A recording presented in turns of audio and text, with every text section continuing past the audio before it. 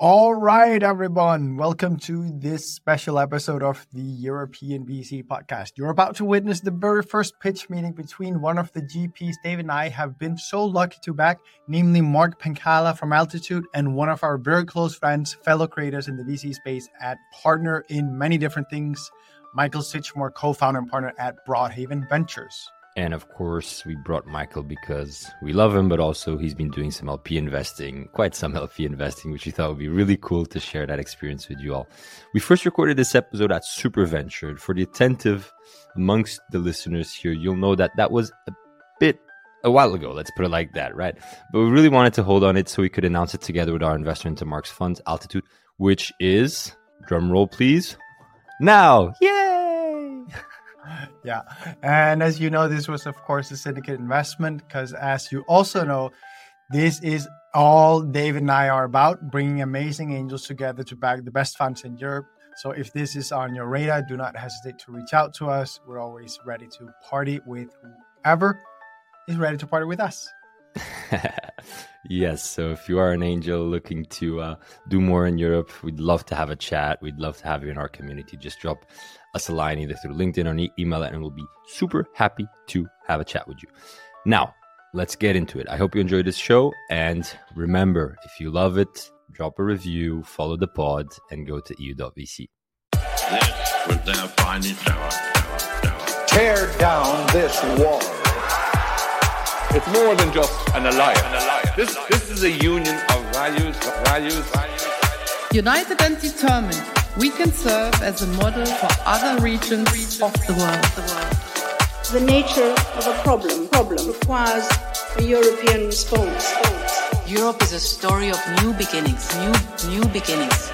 Let's start acting. This show is not investment advice, and the hosts of this episode may be invested in the funds and companies featured. Hey Michael, how are you today? Good to meet you, Marc. Shall we start with a very brief introduction about yourself, how you got to the point where you are today, and what you actually do with Broadhaven? And sure. Why?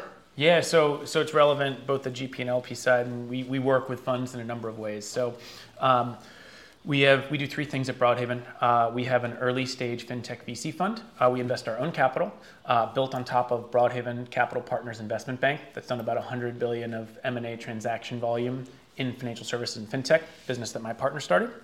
So we invest directly into fintech companies globally. Have led seed rounds, also have followed on in a number of our investments. Second bucket is we invest into funds. So we mainly invest into emerging managers, Fund 1, Fund 2, generally sub $100 million funds, although we've had a few that are a little bit greater in size and scale, but really looking for exposure beyond fintech, outside of our own expertise, where we can help managers as if they're founders. They just happen to be founders of asset management firms. And the third bucket is we incubate and help accelerate and start businesses. Great. So that bucket includes a wealth tech business that we sold to one of our portfolio companies. And then we're currently incubating a GP staking business with one of our partners who is a former partner at Goldman. We have backing from a large Latin American bank, and we're going to build a GP staking firm a little bit further down market from some of the bigger players like Dial. In terms of some of the things we've done and background, so been in fintech my entire career. Started at Goldman Sachs on the principal strategic investments team in London, investing into fintech companies, really capital market infrastructure. Then got a call from a solar finance business called Mosaic out in Oakland back in 2013. So joined Mosaic as the first sales hire. Built the sales team there. That business has now grown to about $11 billion in home solar loan originations. Fantastic. Backed by Warburg Pincus. Business is doing very well. I was also a seed investor.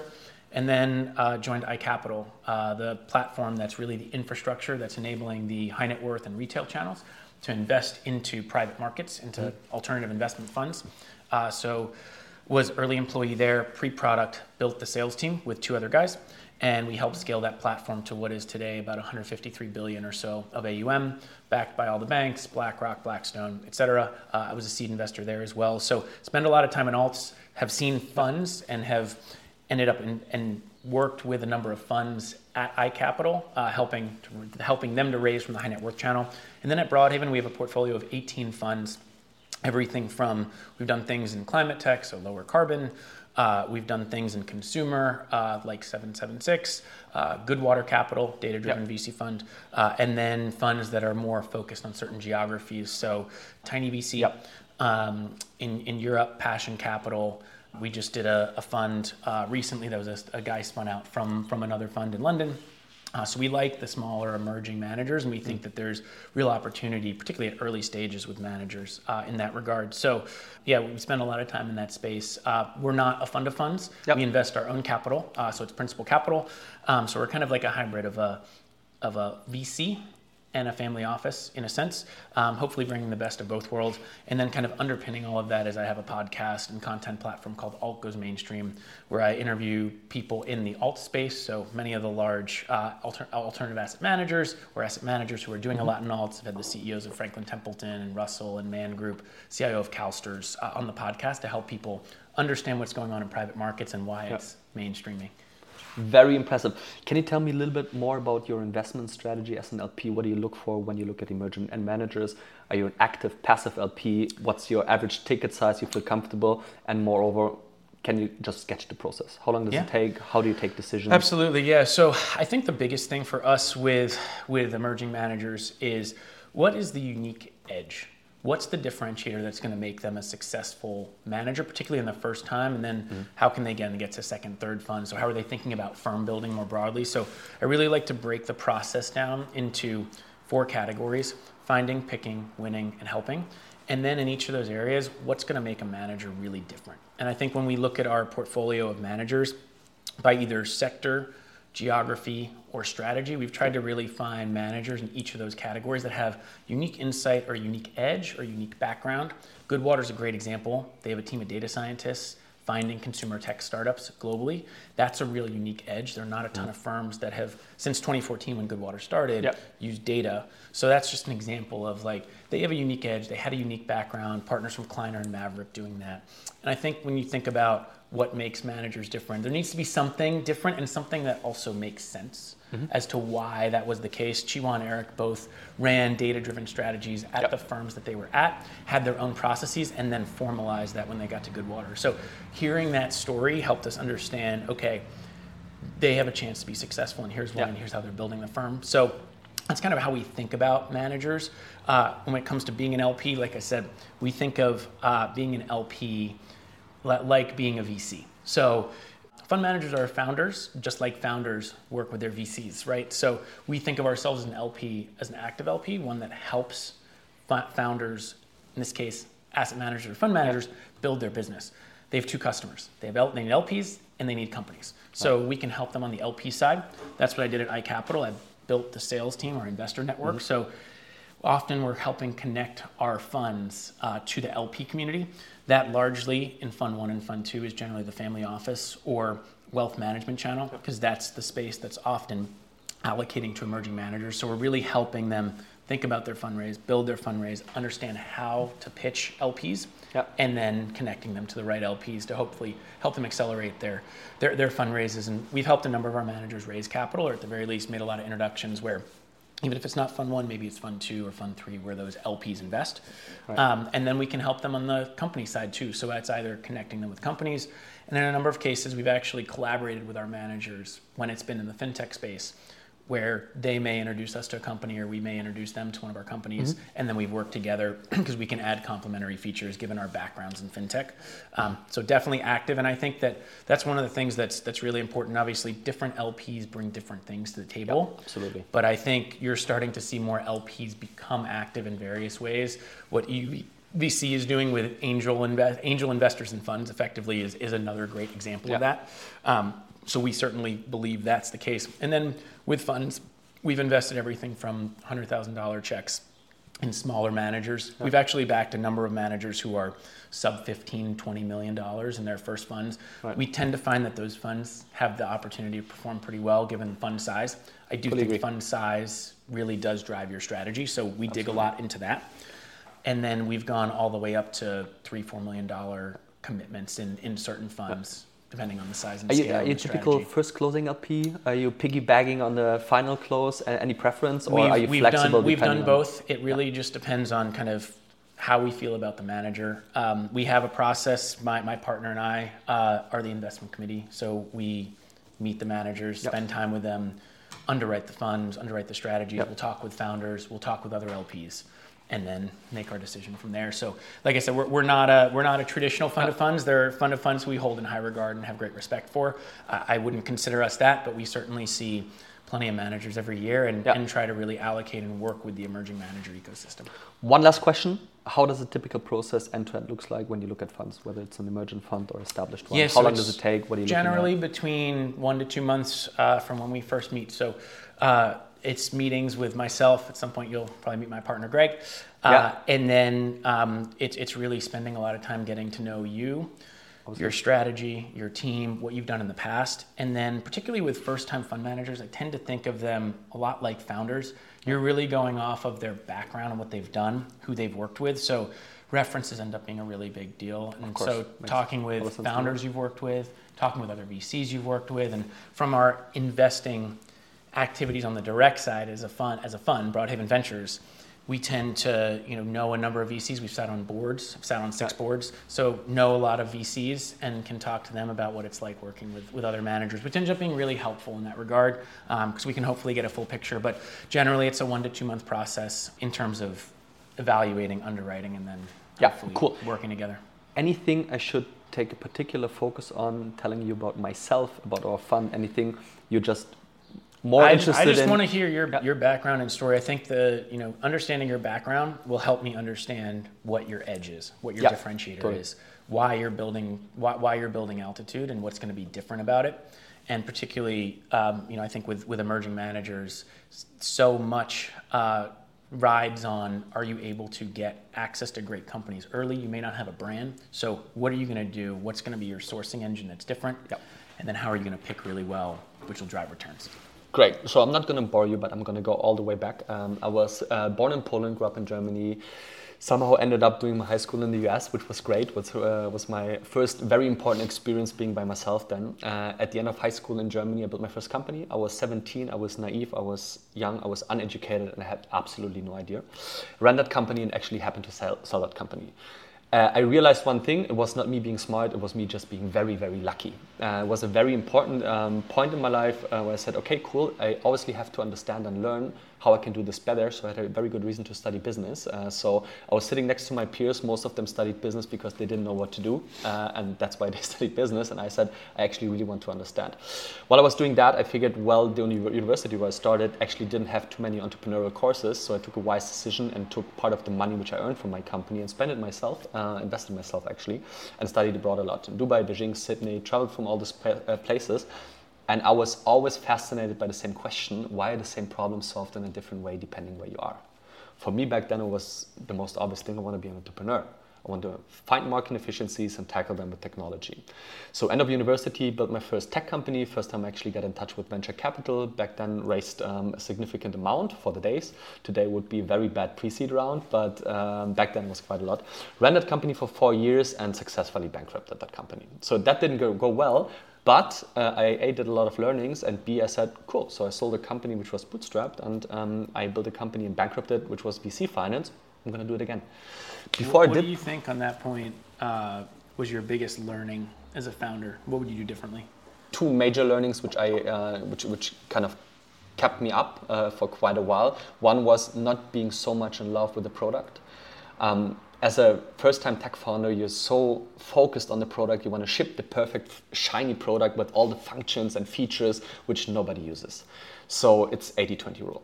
Try and error, iterate until you understand what the product, what kind of advantage it delivers to the customer and what the customer actually wants. And then based on the knowledge, you should iterate and just refine the product and just improve it. And I was just very much in love with the product. I wanted to ship the perfect, shiny, beautiful product with all the functions, and learned along the way. We burned a lot of money doing that instead of actually going to the market, spending money into marketing, generating sales. And that was very important. And B, like a certain degree of humbleness, like understanding it's like, hey, if you raise money and if you're actually depending on other VCs to give you more money to kind of keep on going, you should either have a very clear view about how to raise the next round, or you should just become cash flow positive.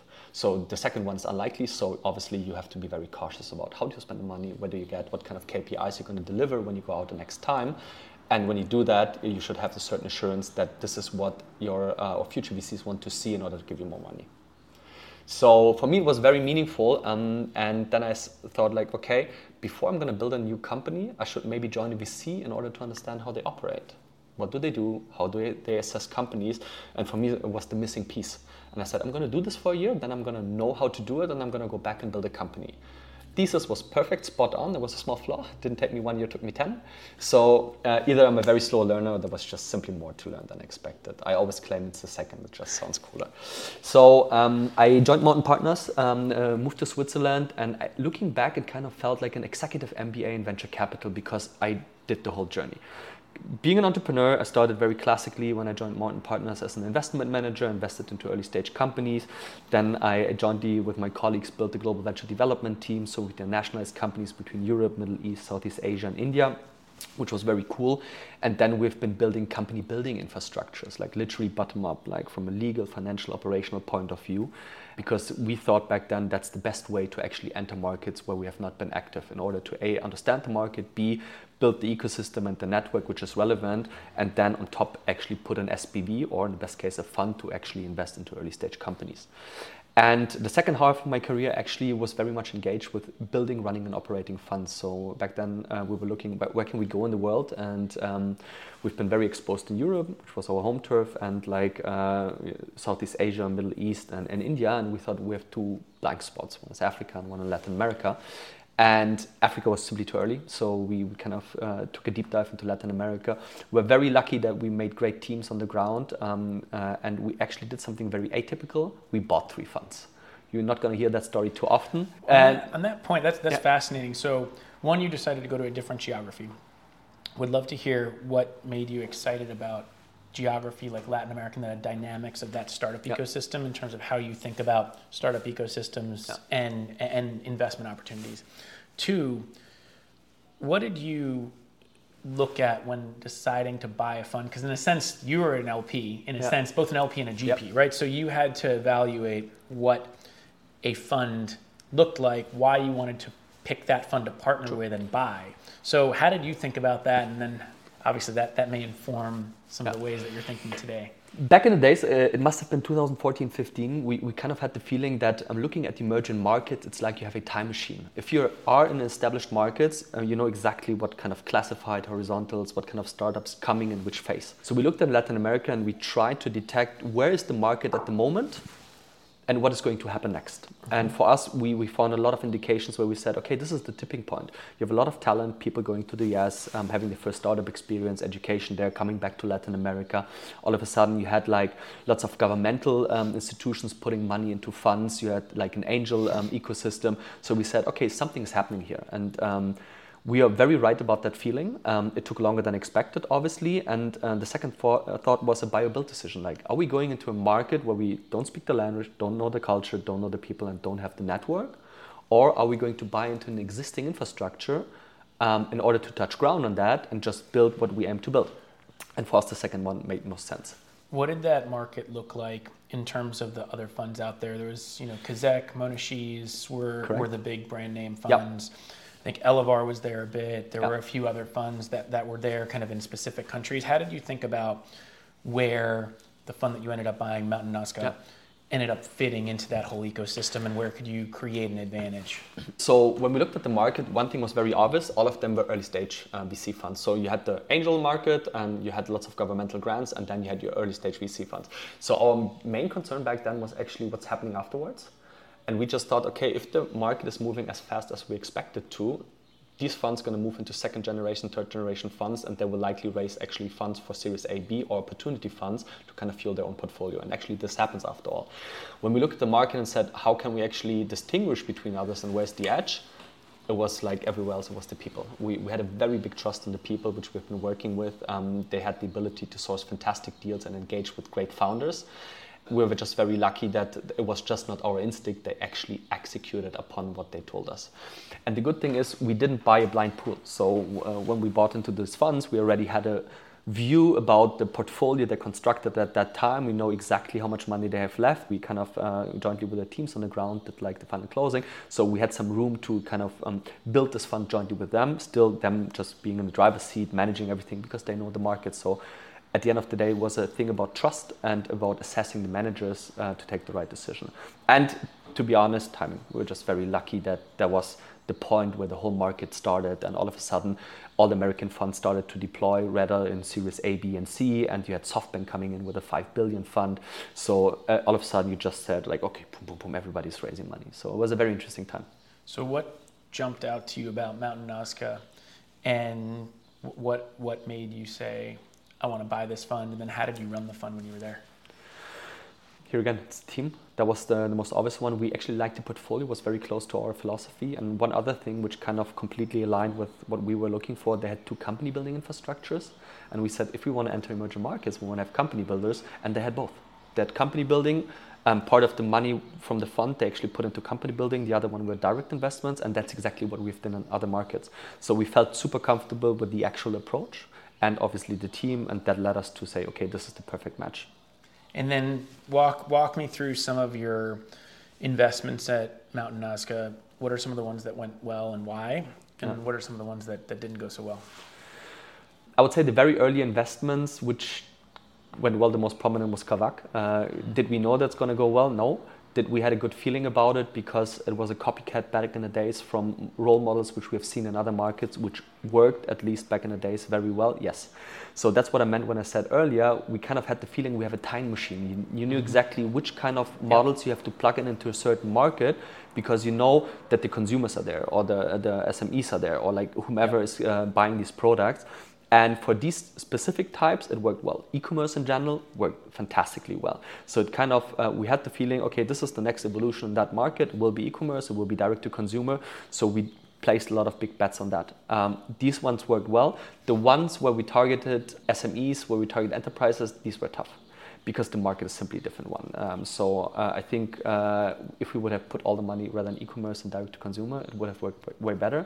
Doing the same thing right now in Europe would not work at all. Mm-hmm. So it was a lot of luck involved. How big was the fund? What were the average check sizes? Where did you come in and as entry point? And what did returns look like? When we started, all funds were like in the ballpark of 15 to 20 million. So we had 3 funds in place, Colombia, Chile, and Mexico. Ticket sizes, we always claimed that we want to lead rounds, pre-seed and seed. And there was a big spread between like entry tickets. They could be ranging between 300K and 1 million. And we understood very early that we want to keep a follow-on reserve, even though the funds were quite small. So we did that, and we said, okay, we're going to build a picking pool which is big enough and back the proven winners, which we did. And we were just lucky that we backed the right ones. So the economics worked perfectly fine, and they've been very successful back in the days. And how much of your time were you spending actually underwriting deals and running the fund versus having the local investors? So what I'm trying to get at is really understanding you as a fund manager, because now with Altitude, you're the one building the strategy, underwriting deals. Let me tell you a little bit about how my journey passed, and then I'm going to go back to that. So after my time at Mountain Partners, I did 2 more things. Obviously, as a VC, you kind of get the hybris that you can be a fantastic angel as well. So I started angel investing, invested a couple of funds. Like 30 in total. That was very cool, learned a lot as well from a different perspective because you don't have leverage, you don't have not too much to say. What you bring to the table is not money, it's network and knowledge. That's why people let you into great rounds. In parallel with the third company, that company by now is very profitable, growing quite fast, don't have to be operational there anymore. And 4 years ago, I turned father and something biochemically happened for me in my brain. And I was thinking about a lot of things and what I want to do with my life. And that's, I think, what you do when you have kids. And I just thought it's time to move on. It's time to do something new after 10 years in the same company. So that's already weird being for so long in a company. So I left the company, and then I was quite afraid for one day. I thought I'm just stupid, why would I do that? And then I said, no, cool, I can do whatever I want. I have a blank canvas. And everyone said like, hey Mark, go and join another VC as a partner. That makes all the sense in the world. So I had lots of very good discussions with people and figured, yep, I want to stay in VC, but none of them made sense to me. In one particular aspect, I didn't feel either comfortable with the team, or I didn't feel comfortable with the thesis or the stage where they were in. So I thought like, okay, there's nothing I can either bring to the table or like change within their settings. So I said, it doesn't feel right. And then I eventually ended up joining none of them. But interestingly, some came back and said, it's totally fine. What about we do something else? And that was mainly what I've been doing in the past 2.5 years, I've been working with emergent fund managers, mainly in Europe, as they have all the same problems. So like if you build a fund, the likelihood that you have done it before, have seen it before, is literally zero. So as I had some expertise in building funds, structuring funds, operating funds, I actually joined many advisory boards, ICs, and helped fund managers to build their funds. And until I woke up one morning and realized I'm everything I never wanted to be, I'm a consultant. I didn't like that. So I said, okay, I should change that. So I said, okay, I'm not going to do this anymore. And that was like roughly 1 year ago. And that was the moment when Altitude was born, or literally the idea about Altitude was born. So I was sitting with one of my former colleagues, Ingo, and we've been working together at Mountain Partners for over 10 years. We have a very broad angel portfolio together. So aside of working together, we've been friends, we've been angel investors together. And we were joking around, let's build a fund. And we're like, yeah, we're going to build a fund. That's how it starts. And we're like, okay, how would a picture perfect fund look like? While we were having the first discussions, I reconnected with a good friend of mine, Videsha. We know each other for over 8 years. She's a very experienced VC as well in the ecosystem for over 10 years. Started with Pro-Founders Capital in London, and then she actually built Redstone in Germany. From there, she was one of the first female GPs in Germany for Signals, the CVC arm from Signal Iduna. And we were thinking about doing a podcast. We're like, hey, let's do a podcast for emergent fund managers. That's going to be very cool. We're going to take very small, very specific topics, and we're going to discuss them. And while we were doing that, I was telling her, like, look, I want to build a fund. Do you mind looking at what I would like to do? And she said, yes, sure. So out of that, we said, no, let's do this together. Like, not only her input was great, but we literally felt like, no, this is perfect. So there was the three of us, and we said, okay, let's start. What's the picture perfect fund for us? And then we actually went one step back, like, what can we bring to the table and what can we sell to an LP? So what we did is we said, okay, where are we? Videsha's in London, Ingo's in Zurich, I'm in Berlin. So where are we going to invest? Well, we're going to do this in DACH in UK. That makes all the sense in the world. That's where we have our home turf. Then we said, okay, what have we done as a GP? We have deployed over 100 million and more than 500 transactions as a team. All of us have been in VC for 40 years together. And we said, pre-seed and seed, that's what we know, that's what we understand. So that was crystal clear. And then we said, okay, we've mainly done B2B and lead ticket investing. Okay, that's crystal clear. So we mapped this and we said, cool. If we go to an LP telling them we're an early stage fund and pre-seed and seed doing B2B as a lead ticket investor, we only have 80 other funds doing the exact same thing. We said, okay, we're not going to go out with that. So we focused on something you said earlier, because that's literally my pitch line. What does a VC do at the end of the day? Sourcing, picking, winning, repeat, building a defensible edge. And we said, okay, being an early stage fund, where can we actually do something different which is meaningful? And we said the only thing meaningful where we can create a differentiation point aside of our track record and that we're nice people and that we try to be very smart is create an edge around our deal sourcing. So our journey started with looking at other funds. How do other early stage funds source deals? So most of them, of course, have strong GPs and they have a network. Very biased, very closed, and you don't see the full market. We're like, okay, what else do they do? The second thing they do is they try to gather like super angels and exited entrepreneurs to bring them deals. And we're like, why would you do that? That's the stupidest thing in the world. Why would I pay somebody money or carry to bring me a deal I will likely see myself? Because we are in this ecosystem and it's a very small ecosystem and they're working with the top 1% of founders and angels. The deals they see, I see myself. And I said, that doesn't make sense. Then we said, okay, how does the 99% of the other market look like and who's doing that? So we started looking at angels and we figured, wow, in Europe you have 300,000 active angels. And we're like, that's impressive. What's the fat tail of active angels doing 3-5 tickets a year with a ballpark of, I don't know, 10 to 50K? It's a very big market. It's like, how can we get to these angels? And by nature, they don't want to work with VCs. Why? What's the advantage of getting a VC into the same ground as you are? There is none. They're either already on board and you piggyback and you just like put your ticket. And if you bring them, you might run to the danger that you lose your allocation or they put you in a pool or whatsoever. So by nature, they're not really interested. And we said, okay, if we can't sell them the value proposition of bringing us to a deal and sharing with us, we have to give them something to make it appealing for them. That's when the idea about Open Angel was born. We said, okay, what about we create a strategy where we make the angels come to us? And that's exactly Open Angel. We said, okay, what we like about the fat tail of angels is they're unbiased and they're informal networks. So what we said is, we're gonna give every angel who brings a deal to us, where he invests his own money, and if the deal is in our thesis, 100K throughout a trust agreement. So we supercharge him. For each deal? For each deal, yeah. And this will come out of the fund? This will come out of the fund. I will explain how it comes together and why we do this. And we said, okay, that makes sense. Why would he do this? Well, because we give him the full carry upside of the 100K. Looking at the market again, an average ticket of an angel in Europe is 20K. So the value of the carry is the exact same as his 20K. So either he cuts the valuation by half or he doubles his return. We said, okay, that's a good value proposition. So furthermore, as we're not on the cap table, it's a trust agreement, what we bring to the table is the 100K for the startup. Does it move the needle? No, it should not. But what is relevant for the startup, if it's a pre-seed startup, he has a natural lead ticket investor on board without being on the cap table with the associated signaling risk. And we try to build conviction over 6 to 9 months and put a lead ticket term sheet before they even go out. On that point, we've seen a lot of VC funds do this in various ways, try to get to the earliest stages to get as much coverage and as best a deal flow sourcing engine as they can.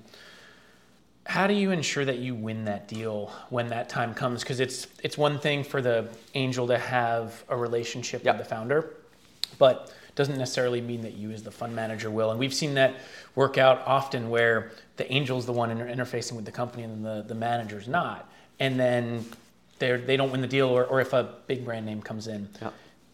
The founder's very obvious question.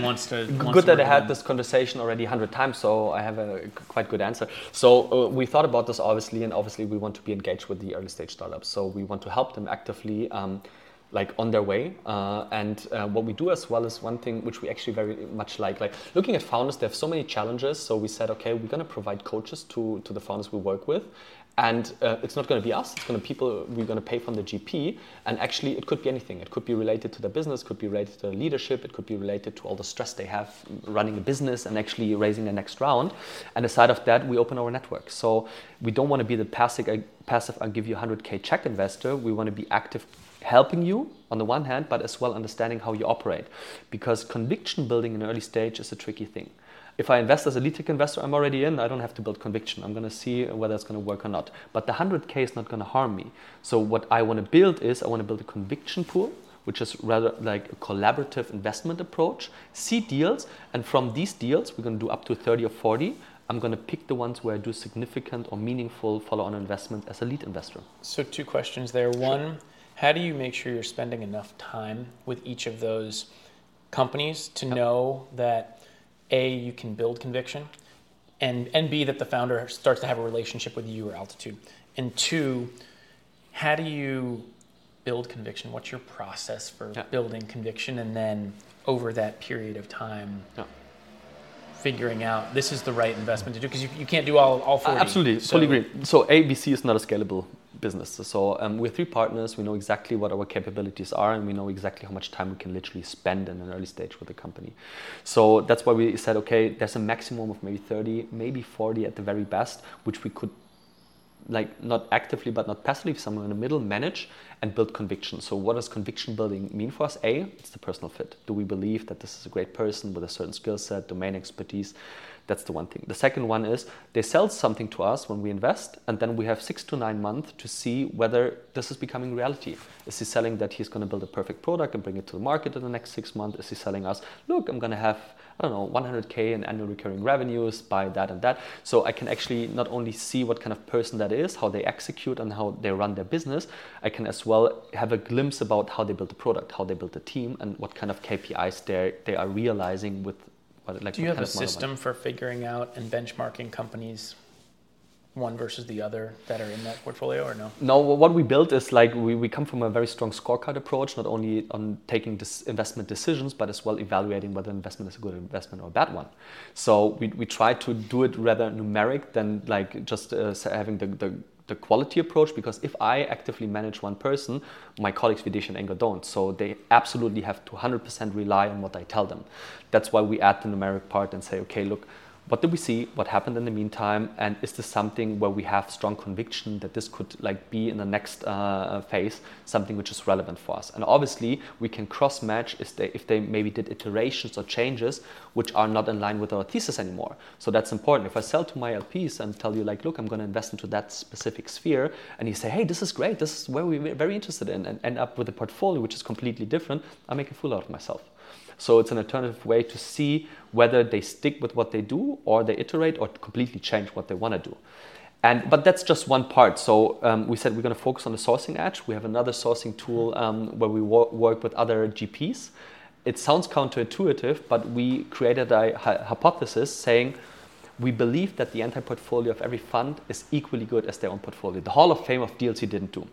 So we said, what does actually happen with all the deals where great VCs say no to? So you look at 100 deals, 10 of them may be great, and you maybe end up with doing 1 or 0.1% of that.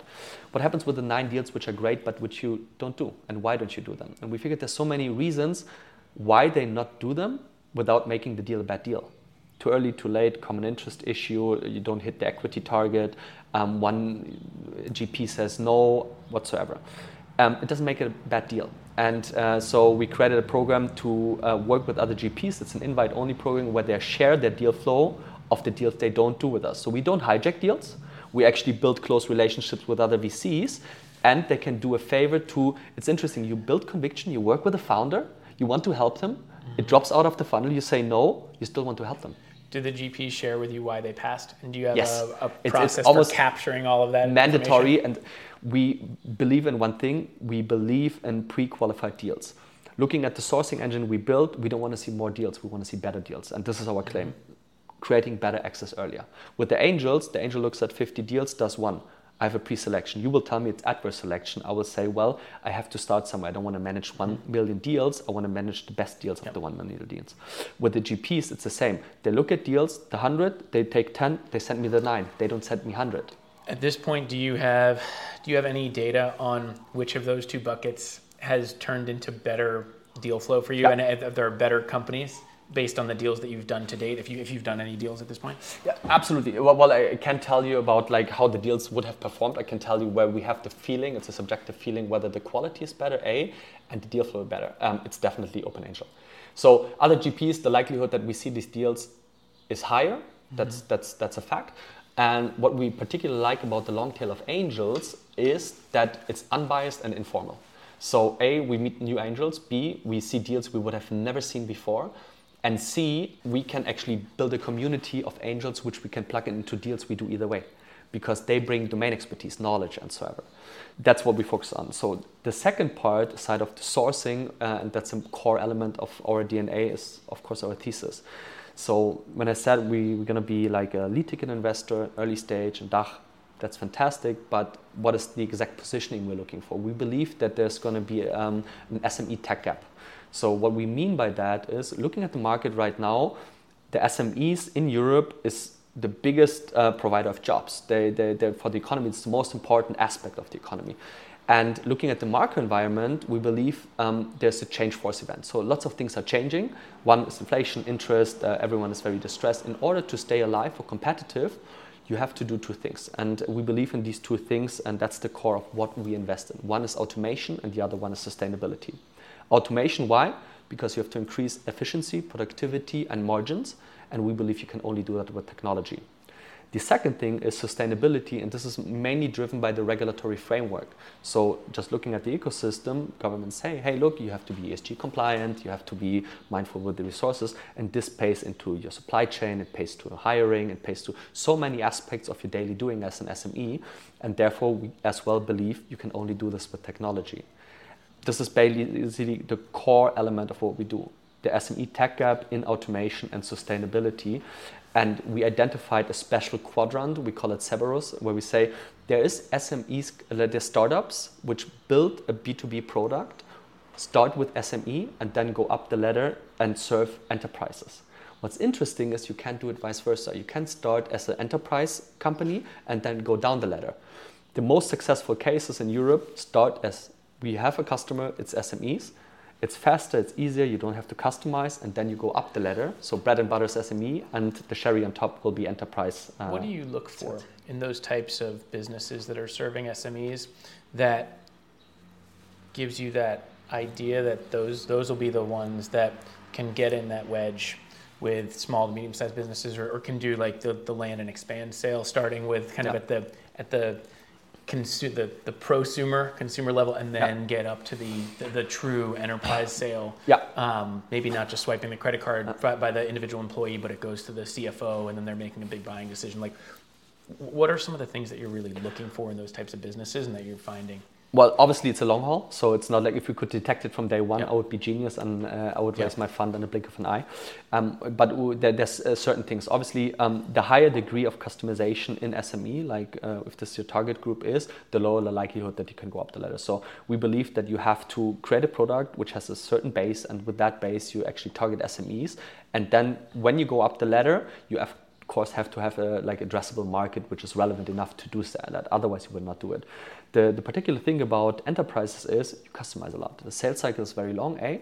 B, you customize a lot, but there's a big reward. Average contract values are very high, retention is very high, and of course, if you build a very broad business with a big addressable market, you can build the stellar unicorns or decacorns.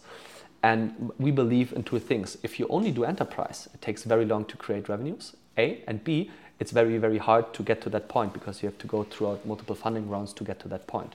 But if your bread and butter is SMEs, you can show that what you do is working and then slowly move up the ladder. So A, it's closer to cash flow, and B, you learn along the way, you iterate, and then you find the customer fit, and then you actually go up the ladder. And this is what we're looking for. So we talked a lot about the push. I like to think of winning deals about the push and the pull. So the push is, you talked about that. You have Angel Network, Open Angel. You have your thesis that you've put out. What about the poll? Why will founders choose you as opposed to some other VC? Yeah, it's the hardest question to answer, especially as an emergent fund manager. We've been doing this for, like all of us, over 10 years. And of course, we A, sell a brand, B, we sell a network, and C, we sell a certain expertise. All of us have been SME or like B2B investors. We've always been active in early stage, and we have our local networks. And of course, we claim that we can plug in lots of things which some other VCs could, but maybe not as excellent as we do. And one thing is, and this is a two-way street, Open Angel. I mean, what is the most valuable thing you're gonna have in an early stage as a startup? Well, you have maybe some VCs, but who's bringing real value to the table throughout their domain expertise, their network, and the things they can literally do very well? It's usually the angels. That's very interesting. And that's why we built Open Angel. We want to build this high caliber community of people which we can take and plug into deals. So we invite them to the deals where we say, hey, this company is an SME company in that specific industry. You probably need this and this and this angel, because they cannot only open doors for sales, they can give you the experience, the expertise, and as well reputation. And this is something we want to bring to the table, aside of like all the other perks which most of the VCs do. But we just have the spirit and DNA of an early stage investor, and we're not willing to even move up the ladder in further generations. So great segue into, I want to talk about the numbers. So let's go through the numbers. I want you to break down the fund construction. So size of the fund, check size per deal, ownership.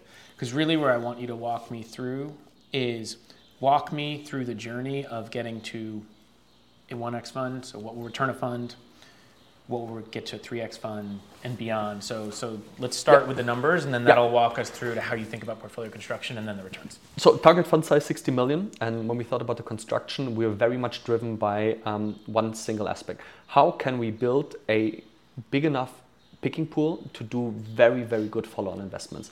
So we splitted our entry investment pool into the collaborative 100K tickets, which will be roughly 30.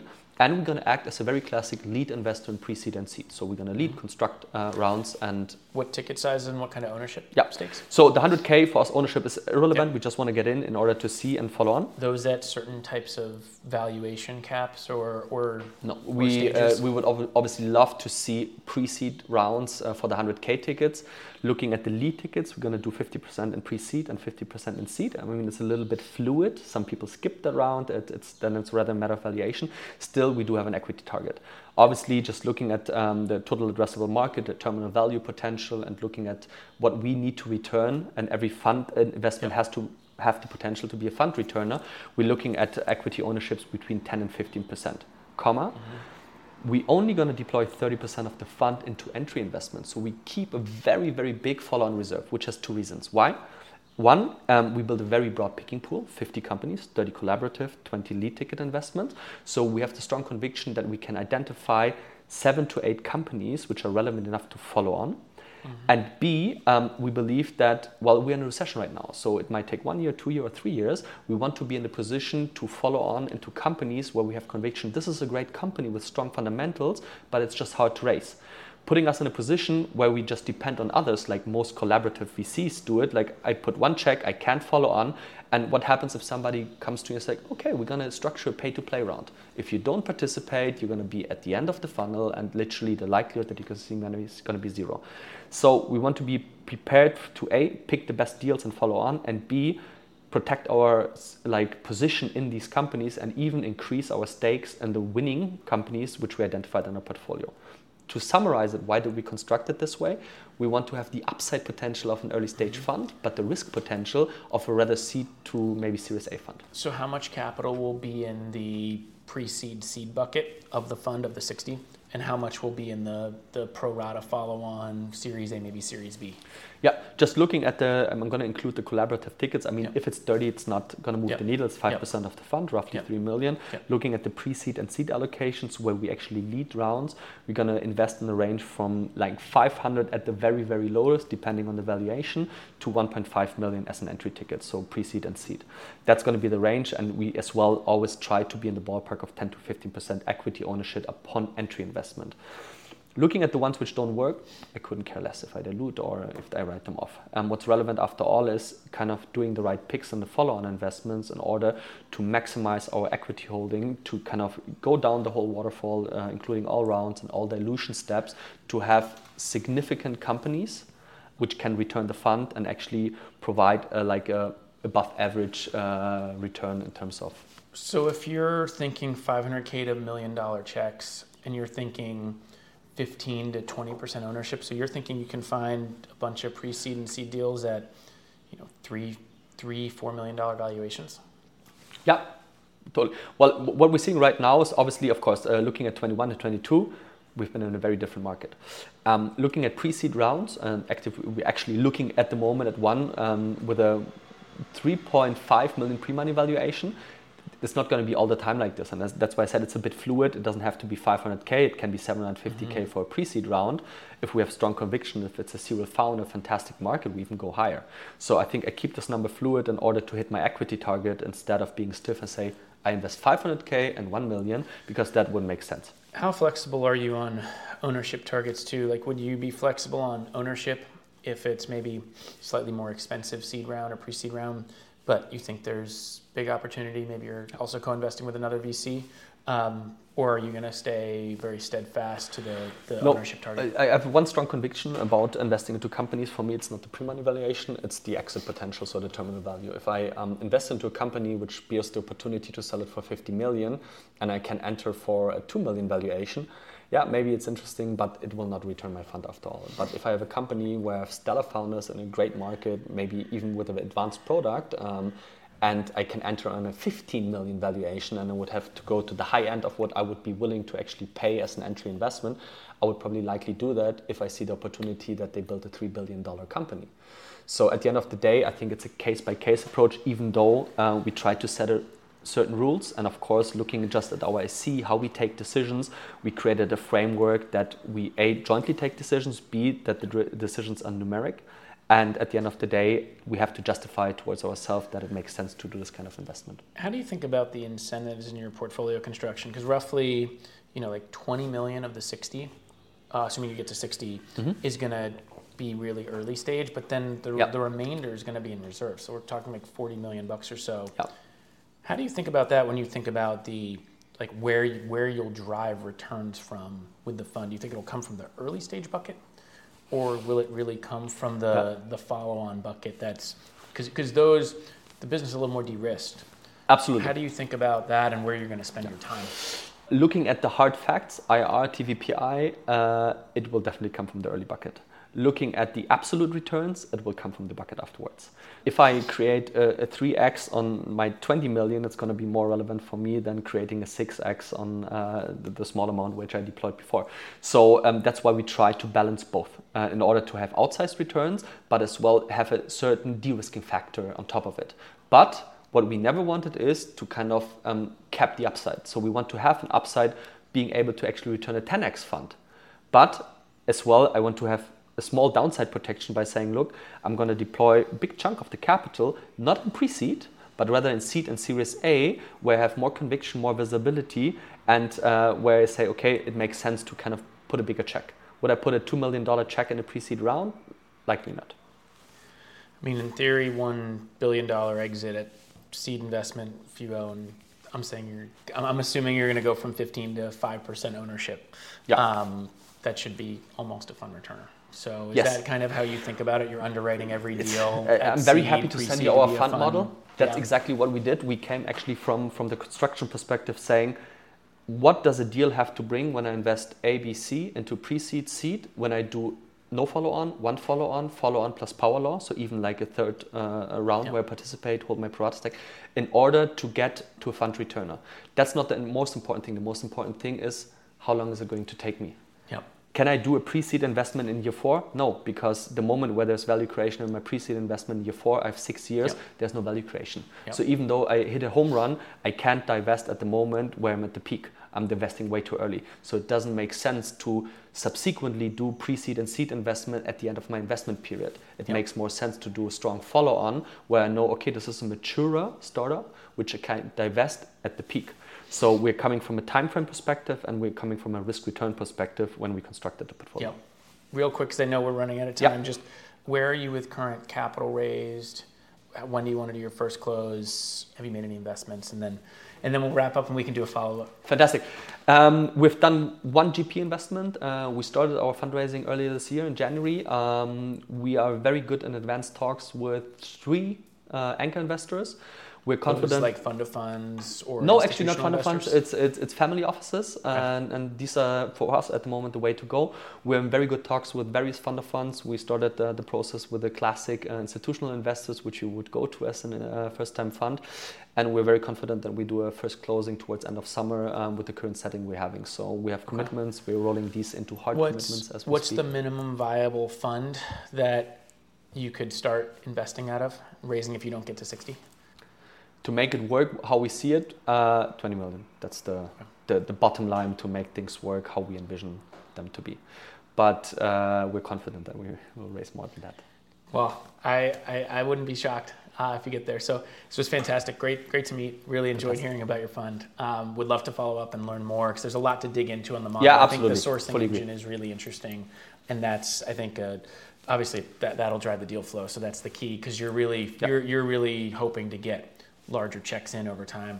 We've seen that model work in certain cases. We've seen other seed and emerging managers really just have no reserve strategy, so they can put all their investments into their initial check and have more shots on goal. So it's interesting to see different strategies. There's not necessarily one right or wrong, but I'm looking forward to learning more. Fantastic. Thank you very much for your time. Let's do a proper follow-up. Thank you. Likewise. Good to meet. Bye. This was their finest hour. Tear down this wall. It's more than just an alliance. This is a union of values. United and determined, we can serve as a model for other regions of the world. The nature of a problem requires a European response. Europe is a story of new beginnings, new beginnings. Let's start acting.